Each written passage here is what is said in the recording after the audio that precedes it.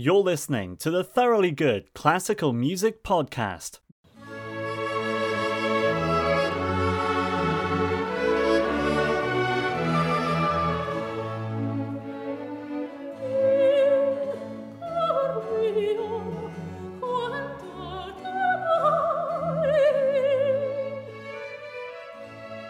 Thoroughly Good Classical Music Podcast number 143 is, I hope, a treat for Handel fans and a delight for funsters. This episode features English concert artistic director Harry Bickett talking about Handel's oratorio Samson, written in October 1741, plus Handel's opera Alcina, completed 6 years before.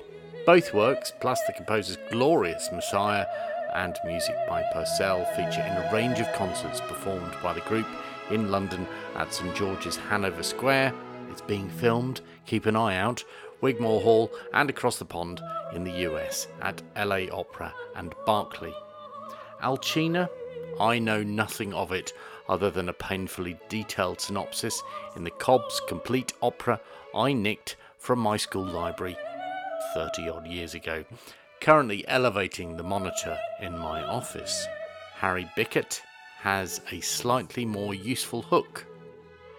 It is the madness of love, then, or the madness experienced in love. It's the disintegration of a relationship, yeah. I mean, it's also, I have to say, I mean, since you brought this up, I've been out with quite a lot of Alcinas in my life. I thought you were going but I would say, bad. I thought you were going to tell me off or something. No. I've been out with quite a lot of Alcinas, but I absolutely married my Bradamante. And I know which I would be happier with.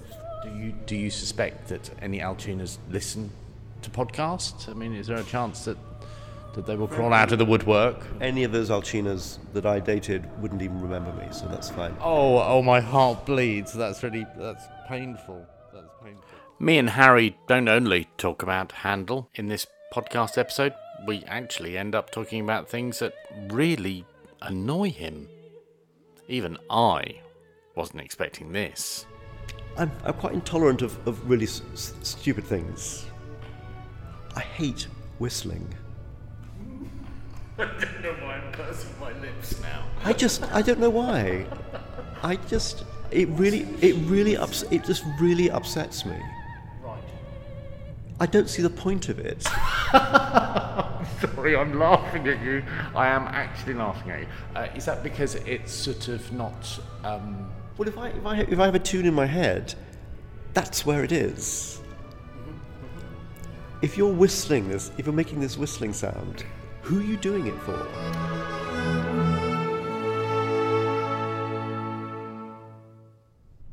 Can you tell me who you are and what you do and why? I'm Harry Bickett. I'm the artistic director of the English Concert, which is one of the world's great period orchestras. I used to play for them many, many years ago. I mean, in the 80s. I was a freelance musician in London, and it was the beginnings of the early music movement, if you like. I was one of the organists at Westminster Abbey at the time, and I used to spend a lot of time in London also just doing everything, playing in bars, playing pop jingles, playing harpsichord for Trevor Pinnock in the English Concert. It sounds so glamorous, don't you? I was doing this at Westminster Abbey, and then I was also playing in bars. How did you wear that role at Westminster Abbey? That may sound a little odd, but when I think of having that role, I think it's quite daunting. Yeah, well, if you stop to think about it, it was completely terrifying. I mean, I remember playing for the wedding of Andrew and Sarah Ferguson, and just suddenly someone saying, I can't remember how many it was. I mean, it wasn't that many in those days, but it was, several million people who were watching or listening live. And I just suddenly thought, I can't actually even get my head around that, what that actually means. Because for me, it was another service at the Westminster Abbey, actually not a very taxing one, I mean, in terms of the music that I had to play. But then suddenly it dawned on me that actually it's kind of amazing that just by playing there in Westminster Abbey, all these people all over the world were actually hearing you. At the time, was it? Did you experience it as being daunting when you thought about the number of people who were watching, or is it only retrospectively? I think retrospectively, yeah, because at the time, I mean, I did many more nerve-wracking services at the Abbey than that. This was, a couple of hymns and an anthem, and I felt like, okay, dismissing a royal wedding as a couple of hymns. It was also, because of all the broadcasting, probably the best paid 40 minutes of music making I've ever had in my life. What would be a stressful Westminster Abbey gig then? One who don't do that kind of work. Well, our regular services, on a Sunday morning, on a Sundays, for instance, I would have to play for 4 services and give an organ recital. And so the preparation for that was huge.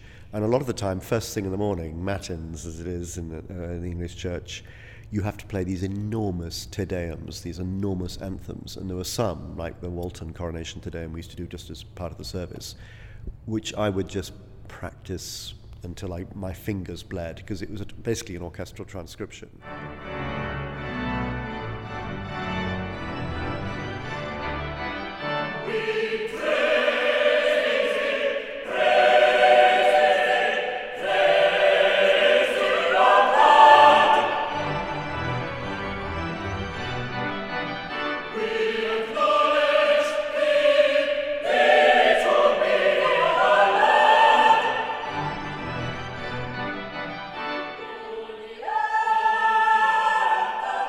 So I would get in there by 7:30 in the morning and do about 2 hours just warming up, so that when the service started, I could just nail that opening without making a complete idiot of myself, and we could get through it.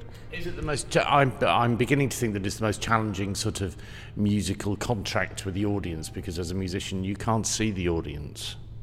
Yeah, and actually even now, it's funny. I find the whole process of walking in and bowing and doing a performance, standing up and bowing, and people cheering or not, or booing or applauding. I find that I don't feel very easy with that, because for 10 years of my life, I as you say, I wasn't even visible. I would play. People would come in silence. I'd play. They'd go out in silence. I'd leave, and I loved that. I never felt. So where did you get your feedback from? I don't know that I did really. I don't think I really craved the feedback. I mean, certainly the choir and Simon Preston, who who ran all the music there, was, a fairly daunting figure. I mean, if I didn't play well, I was told. I mean, I did get feedback in that respect. But I mean, no, it wasn't like I was reviewed and I waited to see what the Daily Telegraph would do the next day. No, but I'm thinking about what musicians have talked about in this, during the pandemic, which is without the audience, you are. As a performer, you're denied that sort of feedback loop. So, in the moment, without an audience, you could well just be doing a fairly good practice session. You said that's what I meant by feedback. Yeah, well, I think, but you have to remember that a lot of the feedback you get, the people that give you the feedback are often obviously not the only people there, and actually the people that my target audience, if you like, often are the people that don't scream bravo and want to come and have a photograph taken with you after the show. I can see your face fall. But no, I mean the people who just go quietly, out into the street, into the night, what have you, and have been moved and who feel a bit better about their lives, or are not so desperate about their lives, and feel that there is something worth embracing and loving. And I don't sound too sort of zen about this, but I mean, for a lot of people, music is therapy. It certainly is for me, and so I mean, I'm very happy to know, even 10 years later, that someone said, "Oh, we came to hear you. We loved that. That was great." And the fact that there's a humility then to being an organist, perhaps. Oh, I was talking about just generally. I don't mean just being an organist. No. But I mean, certainly some of the most sort of life-changing moments in my life were just being in the church. Not necessarily when I was playing the organ, even just hearing some incredible bird mass or something being sung on a rainy, wet Thursday night in the middle of November. And it was just sort of transcendental, and everyone just sort of left the building, and we all went, that was kind of amazing. If they offered you the role now to be organist at Westminster Abbey, would you take it? Well, no. I mean, I don't. My life has moved on. This is a long time ago now. I mean, my life has moved. And I have to say, I do like the more sociable aspects of music making that I have now. I mean, as an organist, you really are on your own. I mean, even when you're playing with the choir, you're still 250 yards away up a spiral staircase somewhere. You know, I mean, what I do now is, you know, physically with the orchestra around me and singers, and if it's on the opera, then it's on the opera stage, and there's something I love making music with people. It's not nearly such a lonely experience as it was at the Abbey. I'm going to have another run at that question because I think I didn't really phrase it very well, but how do you think that you've changed as a musician since being organist at Westminster Abbey? I think I've found that I suppose a lot of musicians are quite shy. I mean, shy in the way they relate to people, but they can find their voice through playing an instrument. And I think a large number of children do that, and it's a fantastic therapy, if you like. But what's wonderful about playing music with other people is that you actually also have to put your own ego or your own opinion or your own view aside sometimes to make music with someone else. And one of the things I love is that, you know, you can actually make great music with people you don't even like. I mean, how amazing! I don't know why that makes me laugh. Well, no, I mean, but how amazing is that? You know, isn't that a great lesson for all of us? I mean, yes, you look at Barenboim's East-West Divan Orchestra, and you know, Israelis and Palestinians. You know, now I feel guilty for having laughed. People who would otherwise be literally killing each other yes. are sitting next to each other playing violins, playing Beethoven symphonies. I mean, you know, it's more than just a sort of a metaphor. I mean, it's real. I mean, it is an amazing way of people to come together and find a common language. Tell me about Samson. What I've read about Samson, what I know, is that Handel wrote it at speed, I think. Is that right? Well, I think he wrote everything at speed, frankly. I mean, you know, because you know, you're a composer in the 18th century, you were only as good as your last piece. So you couldn't say, "Oh, I've done Messiah," you know. That's it. I don't, you know, who cares? I think I'm going to take the next 5 years off. You know, you have to keep on producing stuff. And also, he was an entrepreneur, so he was not only writing music, but he was like, you know, he produced the whole thing. He sold the tickets from Brook Street, his house in Brook Street, just 100 yards away from where we are now. And he was selling the tickets. So he was the box office. If he didn't sell enough tickets, he couldn't afford the next show that he was doing. So it was kind of an amazing operation. But no, he needed to keep on producing work. What is special or noteworthy about this particular work? Well, it's one of the few pieces that he wrote in collaboration with Milton on a Milton text. And of course, Milton, really one of the finest poets ever, and certainly Paradise Lost, one of the greatest pieces in the English language ever. So to be writing and setting this text to music was a kind of amazing thing, to have Handel and Milton. You know, it's like you can imagine now a sort of a promoter's dream to have those two working together. It also has it's a sort of poignancy about it, because of course Samson, we see Samson at the beginning blind and in chains. He's been blinded and is a captive, and he talks about his loss of sight being like the worst part of anything. I mean, loss of his strength was not nearly as important to him as actually not being able to see. Well, of course, Milton was blind. So there's something quite autobiographical about that. And Handel himself became blind towards the end of his life. So there's something very personal and autobiographical about it. It's also this whole idea of kind of the journey from darkness into light, which is suffused through a lot of 18th century works.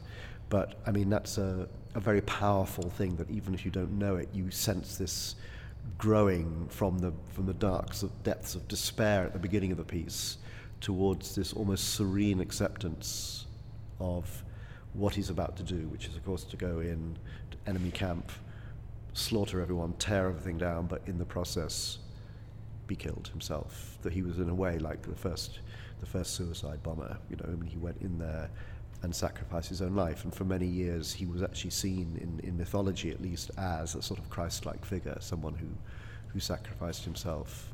Does that theme for you resonate? I mean, is that one of the reasons why you sort of picked that up now in this conversation?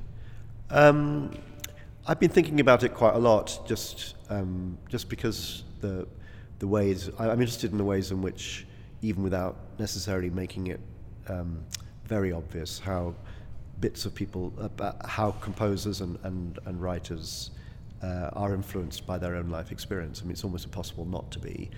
And I just find that the kind of subjects that Handel talks about, even when he's writing, these Old Testament stories, it's not, he's telling the story, but these were stories that were very well known. So it's not like the audience were going, oh my God, I wonder what happens next.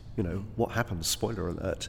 Everybody knew the story of Samson, so they know what's going to happen. But what's really interesting is that in the telling of the story, he explores really the depths of human despair, but also the idea of hope and faith and belief, and how as a race we find a way to get through these enormous struggles, and I think that resonates with anybody. What research I've done about Samson is, I think I'm right in saying it's an English oratorio, possibly one of the first, as a result of the Bishop of London banning Handel from performing an opera. There was a ban, or setting it as an opera, rather. Well, there were bans of opera being performed in Lent. That's true, and Handel was, essentially an opera composer. He wrote almost 40 operas in Italian for a non-Italian speaking audience. So, it was an art form that was, slightly pretentious, I would say, but hugely popular. And all these Italian divas would come over, and they were like rock stars, and everybody went to see them. And it was sort of, it was a very elaborate, extravagant entertainment. And the ban, yes, in a way, it did coincide, I think, with Handel's beginning to get a bit fed up with the kind of the kind of frivolity and the shallowness of a lot of that operatic world, and he was getting more and more concerned in his own life with social causes, political and social causes. So, for instance, when he died, he left his entire estate to the Foundling Museum, which was an orphanage. He was involved, he was an interesting man. I mean, he would be having lunch with the Prince Regent, and in the evening he'd be talking to a whole load of the big new Jewish middle class that had come in. He was concerned about social issues, about political issues. And actually, the ban really suited him, because what he was able to do was suddenly start writing things in English, in the language of the audience. Hello. What a strange idea that you should actually be speaking to people directly in their own language. And he also saw in these Old Testament stories, which of course suited the Jewish population enormously, there were also sort of other subtexts and stories to be told. So, for instance, in Theodora, one of his last pieces, it's all about religious persecution, and that was a very hot contemporary topic, as it is today. We've talked about Samson a little bit. A lot of these pieces, they were ostensibly about the characters in the Old Testament, but actually, when you get down to it, the thing about Handel, which always strikes me, is just how human the story is, and how you actually look at it. And so many people say to me, it's so modern. And I go, yeah, because what he's talking about hasn't changed.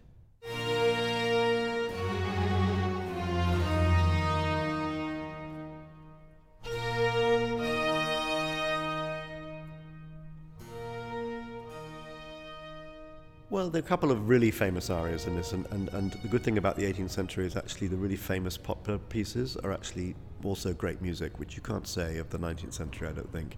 So, I mean, Handel's first big aria, Total Eclipse, where he's talking about his blindness, and he uses this analogy of an eclipse of the sun. The sun is his eyes, and the eclipse is the cataracts or whatever he's had to make him blind.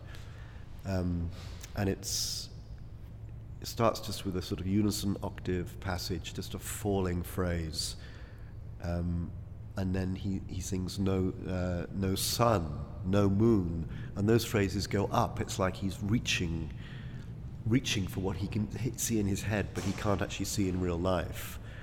And then the harmony slowly starts coming together as he starts exploring this whole theme about darkness and about the light, and how necessary light is to human beings and to life. Life doesn't grow without light. Plants don't grow. Animals can't exist without light. And it's just a very, very, it's only 90 seconds long, but, you know, it packs such a punch that you suddenly go, wow, this isn't just an intro aria. We're just thrown straight into the nitty-gritty of what this person's predicament is.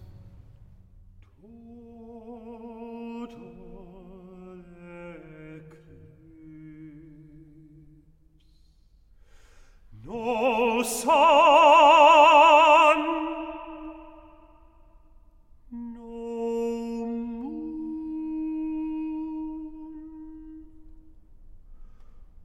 all dark,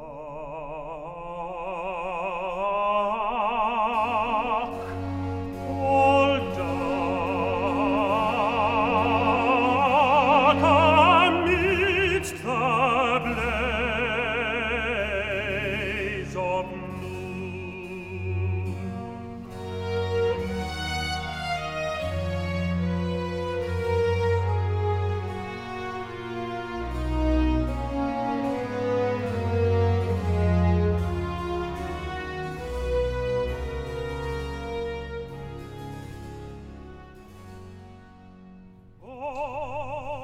I'd like to go on to talk about Alcina.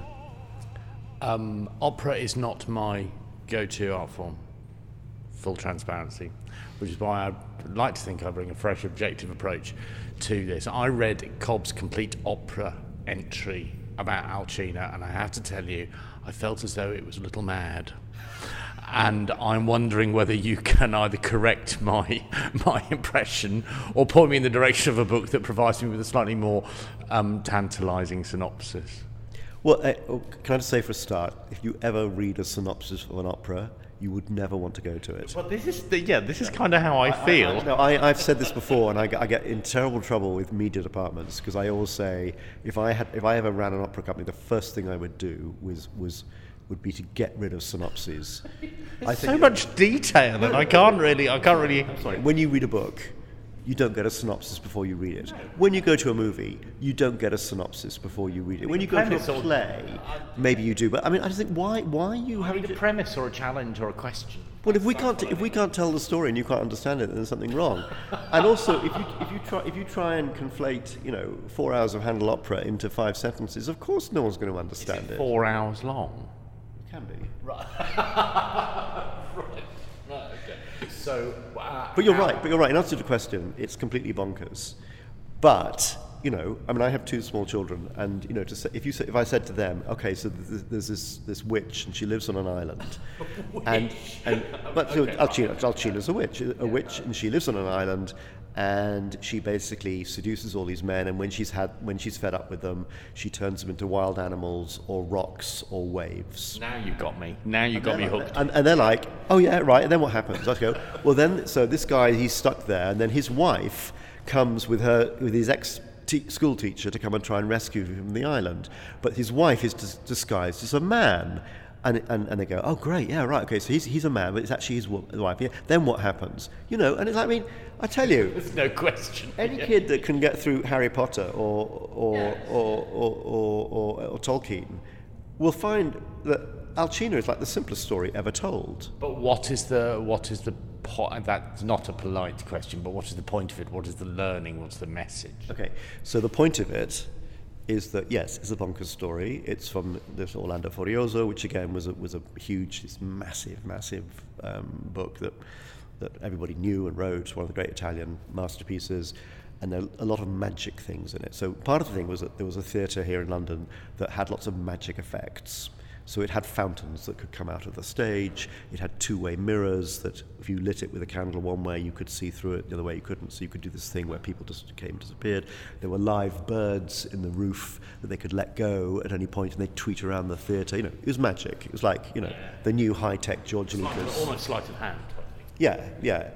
And then these stories, the same thing as the oratorios. I mean, the fact is, you're telling all these stories. So what is this about? This is about a woman who is clearly so seductive that all men just go completely gaga. However, she's a witch. So even though they're going gaga over her, they don't really know what's real and what isn't. Well, haven't we all been there? Speak for yourself, Harry. Well, no, I have. I will speak to myself. And then you've got Bradamante, who is this, long-suffering wife who, in the book, has followed him all over the world. Every time, he's off again. I better go and try and rescue him. So she comes back, and he's always rejecting her. Oh, no, this is what we no. But she says, no, I'm going to stick by you. I'm going to be with you, what have you. I'll be with you. So you've got these two women in this man's life, and it's like this struggle. And he genuinely loves Alcina. But he also knows that she's going to finish with him at any given point. It is the madness of love, then, or the madness experienced in love. It's the disintegration of a relationship, yeah. I mean, it's also, I have to say, since you brought this up, I've been out with quite a lot of Alcinas in my life. I thought you were going but I would say... bad. I thought you were going to tell me off or something. No. I've been out with quite a lot of Alcinas, but I absolutely married my Bradamante. Right. Oh. And I know which I would be happier with. Do you suspect that any Alcinas listen to podcasts? I mean, is there a chance that they will crawl out of the woodwork? Any of those Alcinas that I dated wouldn't even remember me, so that's fine. Oh, my heart bleeds. That's painful. That's painful. The other thing that I know about this is that, and correct me if I'm wrong about this, this was an opera that sort of helped elevate Joan Sutherland. Is that right? Yeah, well, Handel, like most composers, Bach as well for that matter, sort of went out of fashion because everything was about new music. So so in the 18th century, there was absolutely no performances of these operas. And then when it came to about 1920, I think Alcina was sort of dug up and revived in Germany. And then it was sort of, seen as an interesting piece, but no more. And then, yes, you're right. 1960, was it 61, 62 or something? Richard Bonning, who was married to Joan Sutherland, very keen on this repertoire, started looking at it again and said, that would be a great role for you, Joan Sutherland. And at that point, Joan Sutherland could basically say, I want to sing this role, and every opera house would say, I don't care what it is, come and do it. So she came to Covent Garden and sang it, and it was a huge success. And that really then put it back in the repertoire from then on. What do you think was what interested people in the 1920s about it? I can't speak to whether they found some kind of connection with it as a story or the way now as I've been explaining, we see it in much more kind of Freudian way. But I would say Handel is such direct music. Alcina particularly is such a brilliant piece. It's like every number is a hit number, and it's very direct music. It's very human music, and I think if you're looking for opera houses looking for new repertoire as it were, you can't beat Handel. It's also a cast of 5 people, no chorus, small orchestra. It's cheap. There we are. That'll be the answer. Again, same question about an aria. What would you pick out from Alcina as the go-to aria? You can have 2 if you want. Well, I don't know. Even though Alcina is like the title role, there's the role of Ruggiero, who is her lover that's trying to escape. I think has some of the best music ever. And there's a moment where he realizes that he's got to actually get off the island. And he sings an aria called Verdi Prati, Green Fields, because it's a beautiful place, this island. That's the other thing. The actual landscape of it is really seductive. And he sings this incredibly simple song, just sort of saying goodbye. And it's like someone saying goodbye to a lover for the first, for the last time, or a place, emigrating. Can you imagine leaving a place that you've grown up in and going off to the other side of the world and thinking, I may never ever come back here, and just looking at this landscape and singing. It's almost just like a little folk tune, but it's so touching. And I know Handel, we know from his sketches that he worked really hard at those simple arias. They weren't just like simple because he didn't have much time to write them. He worked and worked and worked, distilling it so that there wasn't an ounce of spare fat on it. It was absolutely straight to the core and straight to the heart of what he wanted to say. I'm going to exchange my third question for a last-minute thought, which is, What would someone who knows you well describe as your 3 most annoying habits? Gosh, just 3. Well, I've only got 6 minutes left. So, bullet points if you want. Well, I mean, what is annoying? I mean, things that I would say were annoying, or what other people find annoying. The question is clear. What other people find annoying about you? I think that some people would find sometimes. I mean, I grew up in a very disciplined environment. I mean, my parents were not musicians, but I mean, it was a very kind of Edwardian upbringing. And I, for instance, when I first met you, said, "Oh, thanks very much for coming, early to do this interview." Well, what I could have told you is that actually this is actually quite late for me. I'm normally here about an hour and a half early because I'm so terrified of being late. Right. Okay. So that I think probably some people find quite annoying. That well, at least you're never late. I mean, I think being late is annoying. The corollary of that is that I'm not very sympathetic to people who are late because I don't get it. Why?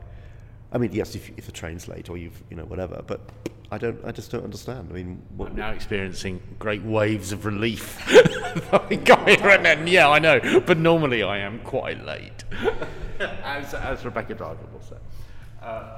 Okay, so that's number 1. Number 2. I'm quite intolerant of really stupid things. I hate whistling. I don't know why I'm pursing my lips now. I don't know why. It just really upsets me. Right. I don't see the point of it. Sorry, I'm laughing at you. I am actually laughing at you. Is that because it's sort of not? Well, if I have a tune in my head, that's where it is. Mm-hmm, mm-hmm. If you're whistling this, if you're making this whistling sound, who are you doing it for?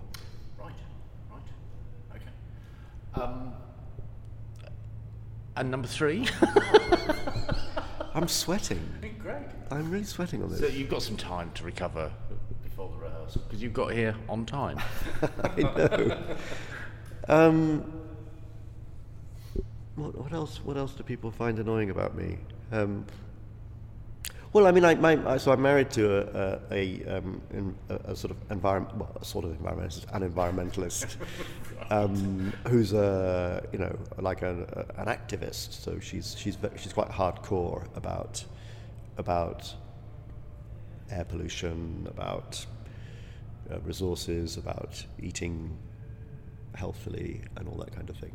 And I think she probably gets annoyed that even though I've changed hugely over the years we've been married, I still occasionally will leave the tap running when I'm brushing my teeth. Oh, okay.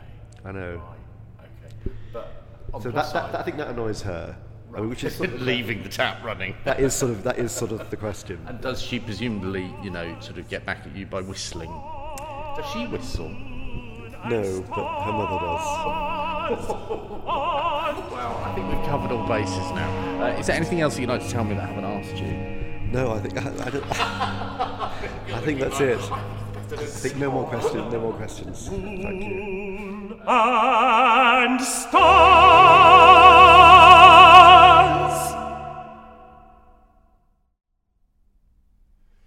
sun, moon, and stars are dark to me. You've been listening to the Thoroughly Good Classical Music Podcast presented by John Jacob. Follow Thoroughly Good on Twitter @thoroughlygood, thoroughly_good on Instagram, and Thoroughly Good Me on Facebook.